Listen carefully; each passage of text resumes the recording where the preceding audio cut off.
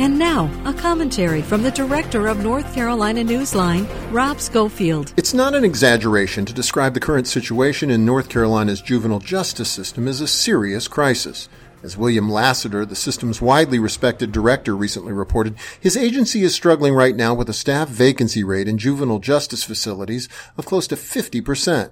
Meanwhile, employees with 30 years' experience are making just a few $1,000s over the minimum salary.